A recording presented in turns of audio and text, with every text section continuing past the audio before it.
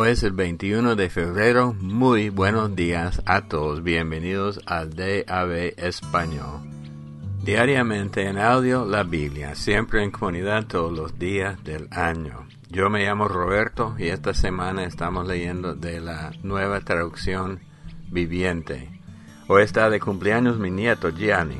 Está cumpliendo 12 años. Él es un buen muchacho, muy inteligente. Su papá David es el que lee los salmos y hace muchos de los trabajos en el DAB Español. Entonces, felicidades, Gianni. Levítico 11 y 12. Luego el Señor les dijo a Moisés y a Aarón: den las siguientes instrucciones al pueblo de Israel. De todos los animales de la tierra, estos son los que puedes usar para alimento. Puedes comer cualquier animal rumiante y que tenga las pezuñas totalmente partidas. Sin embargo, no puedes comer los siguientes animales que tienen las pezuñas partidas o que rumian, pero no ambas cosas. El camello rumia, pero no tiene pezuñas partidas, así que es ceremonialmente impuro para ti. El damán rumia, pero no tiene pezuñas partidas, por lo tanto es impuro. La liebre rumia, pero no tiene pezuña partida, así que es impura. El cerdo tiene pezuñas partidas de manera pareja, pero no rumia, también es impuro. No puedes comer la carne de estos animales, ni siquiera tocar el cadáver. Son ceremonialmente impuros para ti. De todos los animales que viven en el agua, estos son los que puedes usar como alimento. Puedes comer cualquier animal del agua que tenga tanto aleta como escama, sea que procedan de agua salada o de los arroyos. Sin embargo, nunca comas ningún animal del mar o de los ríos que no tenga aletas y escamas. Son detestables para ti. Esto incluye tanto a las criaturas pequeñas que viven en aguas poco profundas, como a todas las criaturas que viven en aguas profundas. Siempre serán detestables para ti. Nunca deberás comer su carne, ni siquiera tocar su cadáver. Todo animal del agua que no tenga tanto aleta como escama es detestable para ti. Estas son las aves que son detestables para ti y no deberás comerlas: el buitre grifón, el quebrantahuesos, el buitre de cabeza negra, el milano, los halcones de toda clase, los cuervos de toda clase, el búho real, la lechuza campestre, la gaviota, los gavilanes de toda clase, el búho pequeño, el cuervo marino, el búho grande, la lechuza común, la lechuza del desierto, el buitre egipcio, la cigüeña, las garzas de toda clase, la abubilla y el murciélago.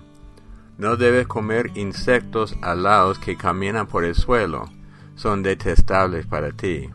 Sin embargo, puedes comer insectos alados que caminan por el suelo y que tengan articulaciones para poder saltar. Los insectos que se te permite comer incluyen toda clase de langostas, langostones, grillos y saltamontes. Todos los demás insectos alados que caminan sobre el suelo son detestables para ti. Las siguientes criaturas te harán ceremonialmente impuro. Cualquiera que toque el cadáver de uno de esos animales quedará contaminado hasta el anochecer. Y si levanta el cadáver, deberá lavar su ropa y quedará contaminado hasta el anochecer. Todo animal que tenga pezuñas, pero no estén partidas de manera pareja y que no rumie, es impuro para ti. Cualquiera que toque el cadáver de dicho animal quedará contaminado. De los animales que caminan en cuatro patas, los que se apoyan sobre sus plantas son impuros. Cualquiera que toque el cadáver de dicho animal quedará contaminado hasta el anochecer. Si alguien levanta el cadáver, deberá lavar su ropa y permanecerá contaminado hasta el anochecer. Estos animales son impuros para ti.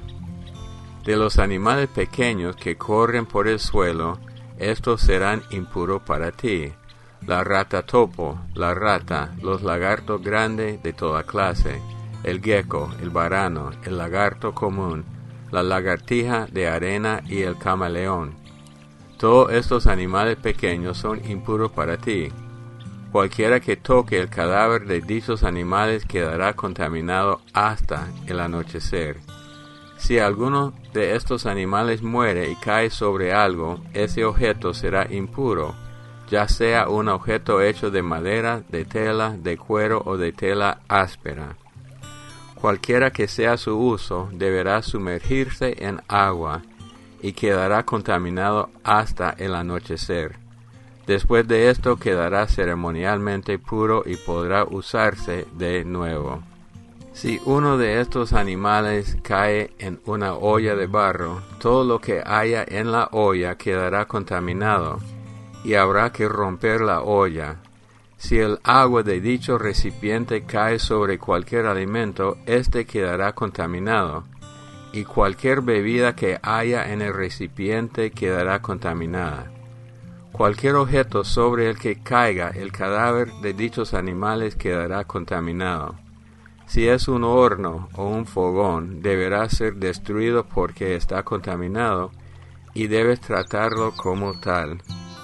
Sin embargo, si el cadáver de uno de estos animales cae en un manantial o en una cisterna, el agua permanecerá puro, pero cualquiera que toque el cadáver quedará contaminado. Si el cadáver cae sobre la semilla que será sembrada en el campo, aún así la semilla será considerada pura. Pero si la semilla está húmeda cuando el cadáver cae sobre ella, la semilla quedará contaminada. Si un animal que te está permitido comer muere y alguien toca el cadáver, esa persona quedará contaminada hasta el anochecer. Si come de su carne o se lleva el cadáver, deberá lavar su ropa y permanecerá contaminada hasta el anochecer. Todos los animales pequeños que corren por el suelo son detestables, y nunca deberás comerlos. Esto incluye todos los animales que se deslizan sobre el vientre, como también los de 4 patas y los de muchas patas. Todos esos animales que corren por el suelo son detestables, y nunca deberás comerlos. No te contamines a ti mismo al tocarlos. No te hagas ceremonialmente impuro a causa de ellos. Pues yo soy el Señor tu Dios, debes consagrarte y ser santo, porque yo soy santo. Así que no te contamines al tocar cualquiera de estos animales pequeños que corren por el suelo. Pues yo el Señor soy quien te sacó de la tierra de Egipto para ser tu Dios. Por lo tanto, sé santo, porque yo soy santo. Estas son las instrucciones con respecto a los animales terrestres, las aves, los seres marinos y los animales que corren por el suelo. Mediante estas instrucciones sabrás lo que es impuro y lo que es puro, y también los animales que puedes comer y los que no puedes comer. Capítulo 12. El Señor le dijo a Moisés: da las siguientes instrucciones al pueblo de Israel. Si una mujer queda embarazada y da a luz un varón, será ceremonialmente impura por 7 días, así como es impura durante su periodo menstrual. Al 8º día, circunciden el prepucio del niño. Después de esperar 33 días, ella quedará purificada del flujo de sangre del parto. Durante este tiempo de purificación no debe tocar nada que haya sido consagrado, ni tampoco entrar en el santuario hasta que haya terminado su tiempo de purificación. Si una mujer da a luz una hija, quedará ceremonialmente impura durante 2 semanas, así como es impura durante su periodo menstrual. Después de esperar 66 días, ella quedará purificada del flujo de sangre del parto. Cuando se cumpla el tiempo de la purificación, ya sea por haber tenido un hijo o una hija, la mujer deberá llevar un cordero de 1 año como ofrenda quemada y un pichón de paloma o una tórtola como ofrenda de purificación. Deberá llevar sus ofrendas al sacerdote a la entrada del tabernáculo. Luego el sacerdote las presentará al Señor para purificarla. Entonces ella volverá a estar ceremonialmente pura después del flujo de sangre del parto. Estas son las instrucciones para una mujer después del nacimiento de un hijo o una hija. Si a la mujer no le alcanza para comprar un cordero, deberá llevar un par de tórtolas o 2 pichones de paloma. Uno será para la ofrenda quemada y el otro para la ofrenda de purificación. El sacerdote lo sacrificará para purificarla a ella y quedará ceremonialmente pura. Mateo 5, del 21 al 43.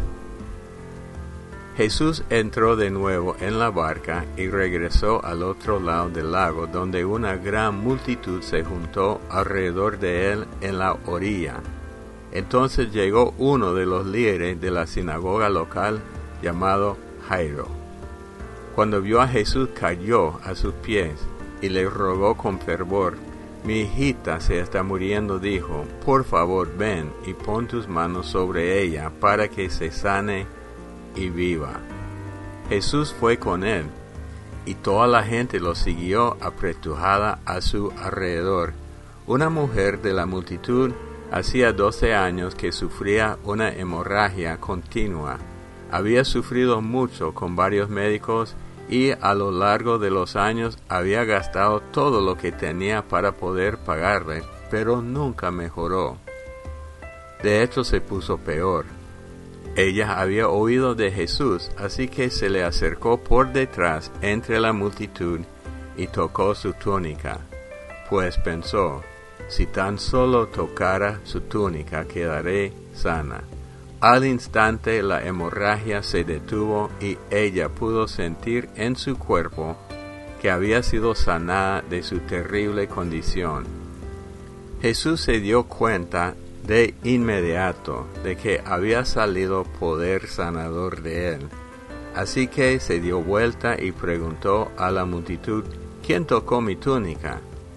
Sus discípulos le dijeron, mira la multitud que te apretuja por todos lados, ¿cómo puede preguntar quién me tocó? Sin embargo, él siguió mirando a su alrededor para ver quién lo había hecho.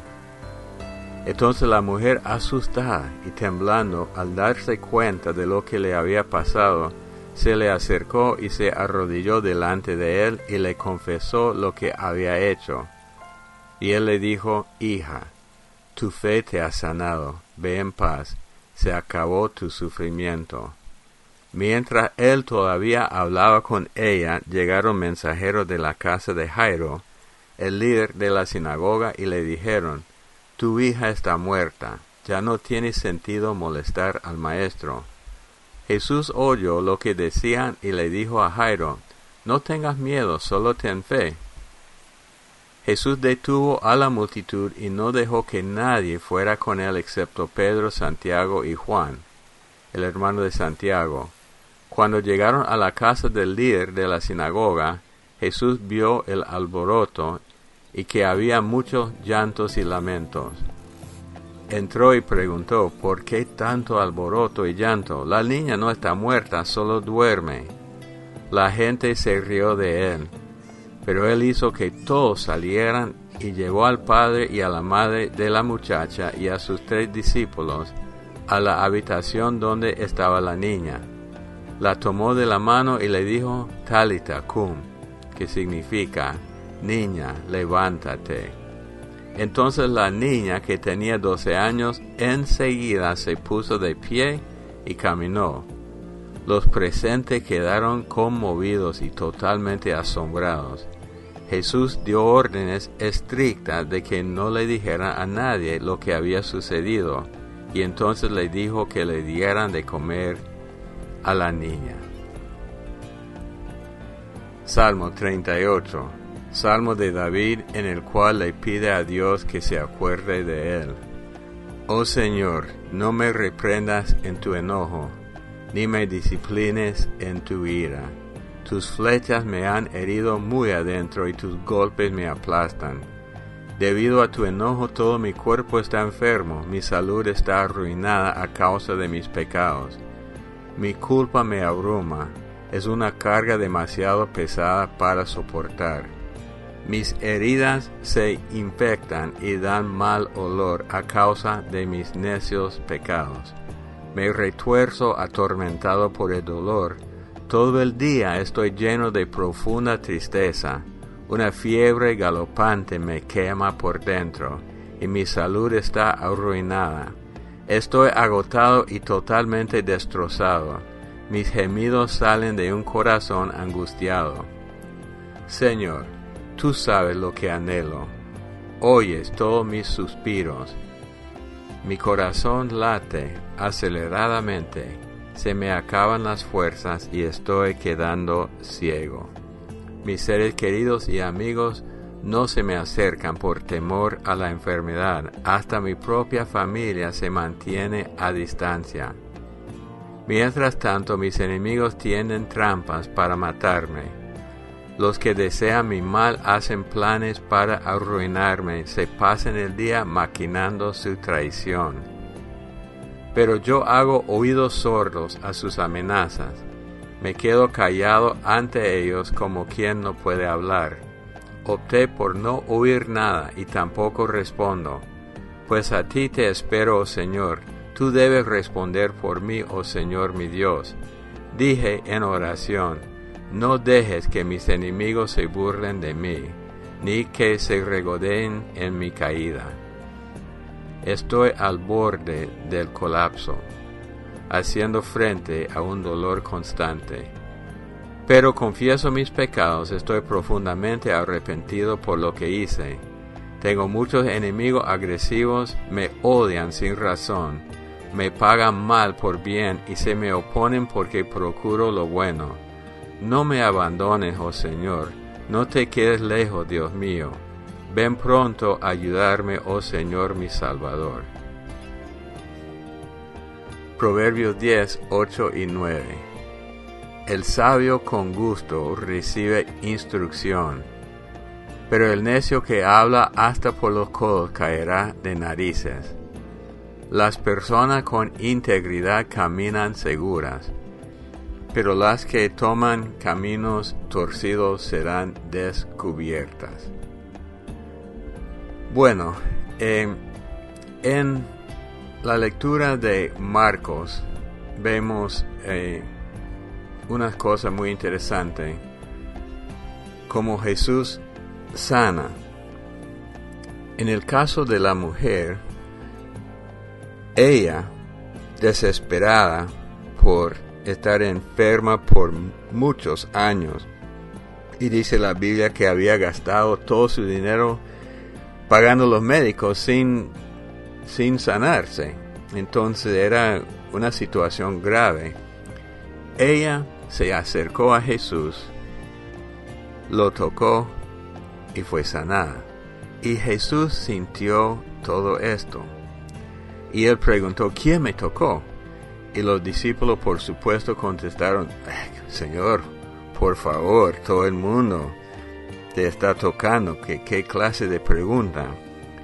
Pero Jesús sabía que alguien lo había tocado con fe, porque en este caso él dijo a ella de que su fe la había sanado.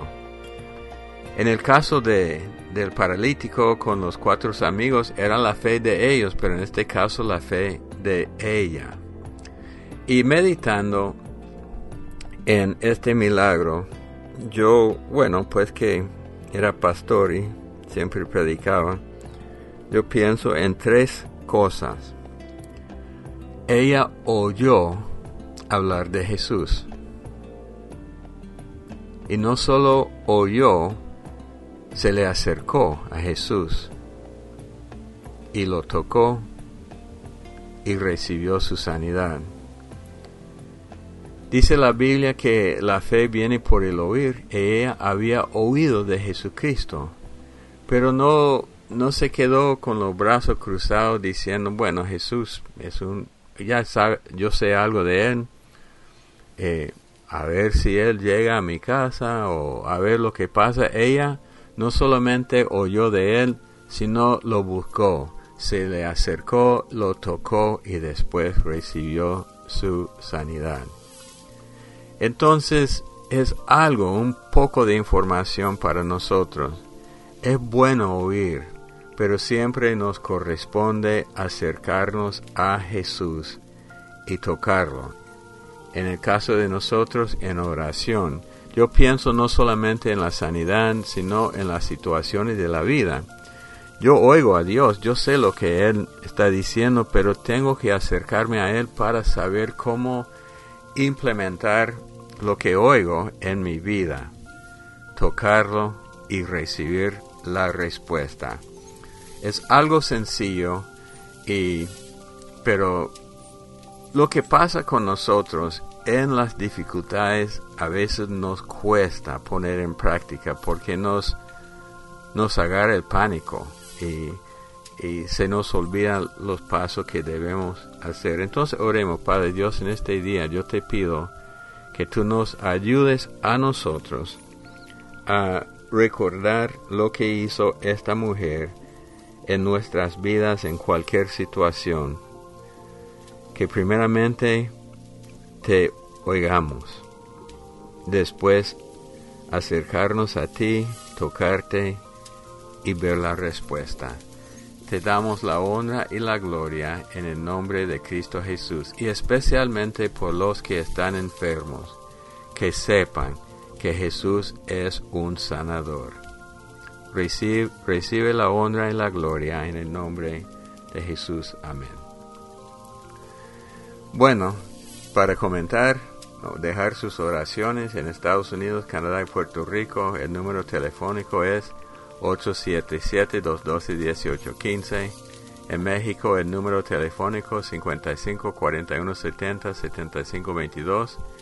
Y por WhatsApp, el número desde cualquier lado del mundo 505-8177-3708. Siempre estamos en Facebook con el usuario DAB Español. Los amamos mucho. Otra vez felicidades a mi nieto Gianni. Y nos vemos mañana. Buenos días, familia en español. Este es Caminando con Fe. Vivo en Knoxville y tengo un hogar en Nueva York. Quiero pedirle oración por mi hermano. Hoy es el 18 de febrero. Se llama Elvis y él está viendo una propiedad hoy. Y le pido oraciones que si es la voluntad de Dios, que sea para él, que él haga el camino. Él va a verse con un contratista hoy para poder limpiar el terreno de los árboles que están en el medio y hacer un camino para conducir los carros. Necesito oración. Yo también cuido de mi mamá, que es anciana y tiene Alzheimer's, la pérdida de su memoria. Y tengo mi hijo en Nueva York que tiene más de 8 meses, que no tiene trabajo y él se está deprimiendo y necesitamos mucha oración. Yo soy completamente ciega y gracias a Dios Él me da la luz y el entendimiento y la sabiduría que yo necesito para vivir esta vida y trabajar. Yo me retiré el año pasado de un trabajo de casi 30 años y le doy gracias a Dios por esta oportunidad de cuidar a mi mamá, pero también es mucho. Necesito muchas oraciones, especialmente por mi hijo, porque el corazón de una madre, Dios mío, eso usted lo entiende. El que tiene hijo entiende, el que tiene sobrino entiende, el que tiene nietos entienden. Lo amo mucho y le agradezco sus oraciones y que el Señor le bendiga grandemente a cada uno de ustedes. Su hermana en Cristo, caminando en fe, de Knoxville y Nueva York.